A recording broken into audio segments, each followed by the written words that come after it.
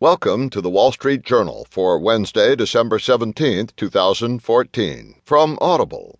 Today you'll hear Jeb Bush to actively explore run for president. And also, plunging ruble poses test for Putin. In market news, markets take wild ride on ruble oil. Today's Heard on the Street column, yield seekers prone to Russia's disease. Plus today's editorial, in Ahead of the Tape by Spencer Jacob, Joy Global's Joyless Year. And from Personal Journal, What Does Your Fridge Say About You?